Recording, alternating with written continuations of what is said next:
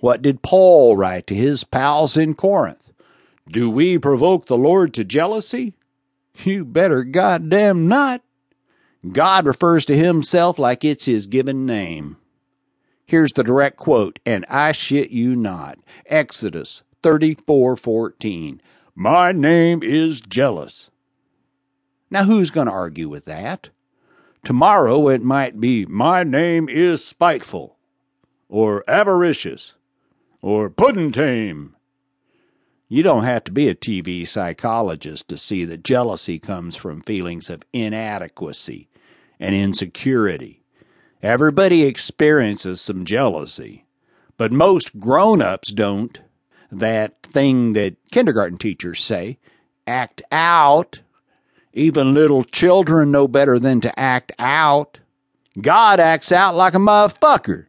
When he's displeased with one of his creations, he has him big old shit fit and just kills every damn body, as if they mean no more, less to him than an ant farm does to a little Jeffrey Dahmer. That's what the Bible adds up to. Earth is a murderous God's ant farm.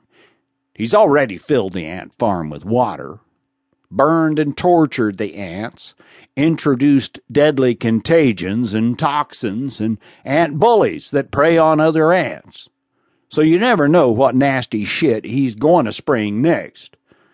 But there I was, what you might call jealous of God and mad at him. So in the back of my mind, I was thinking, if I ever run across this asshole, I just don't know what.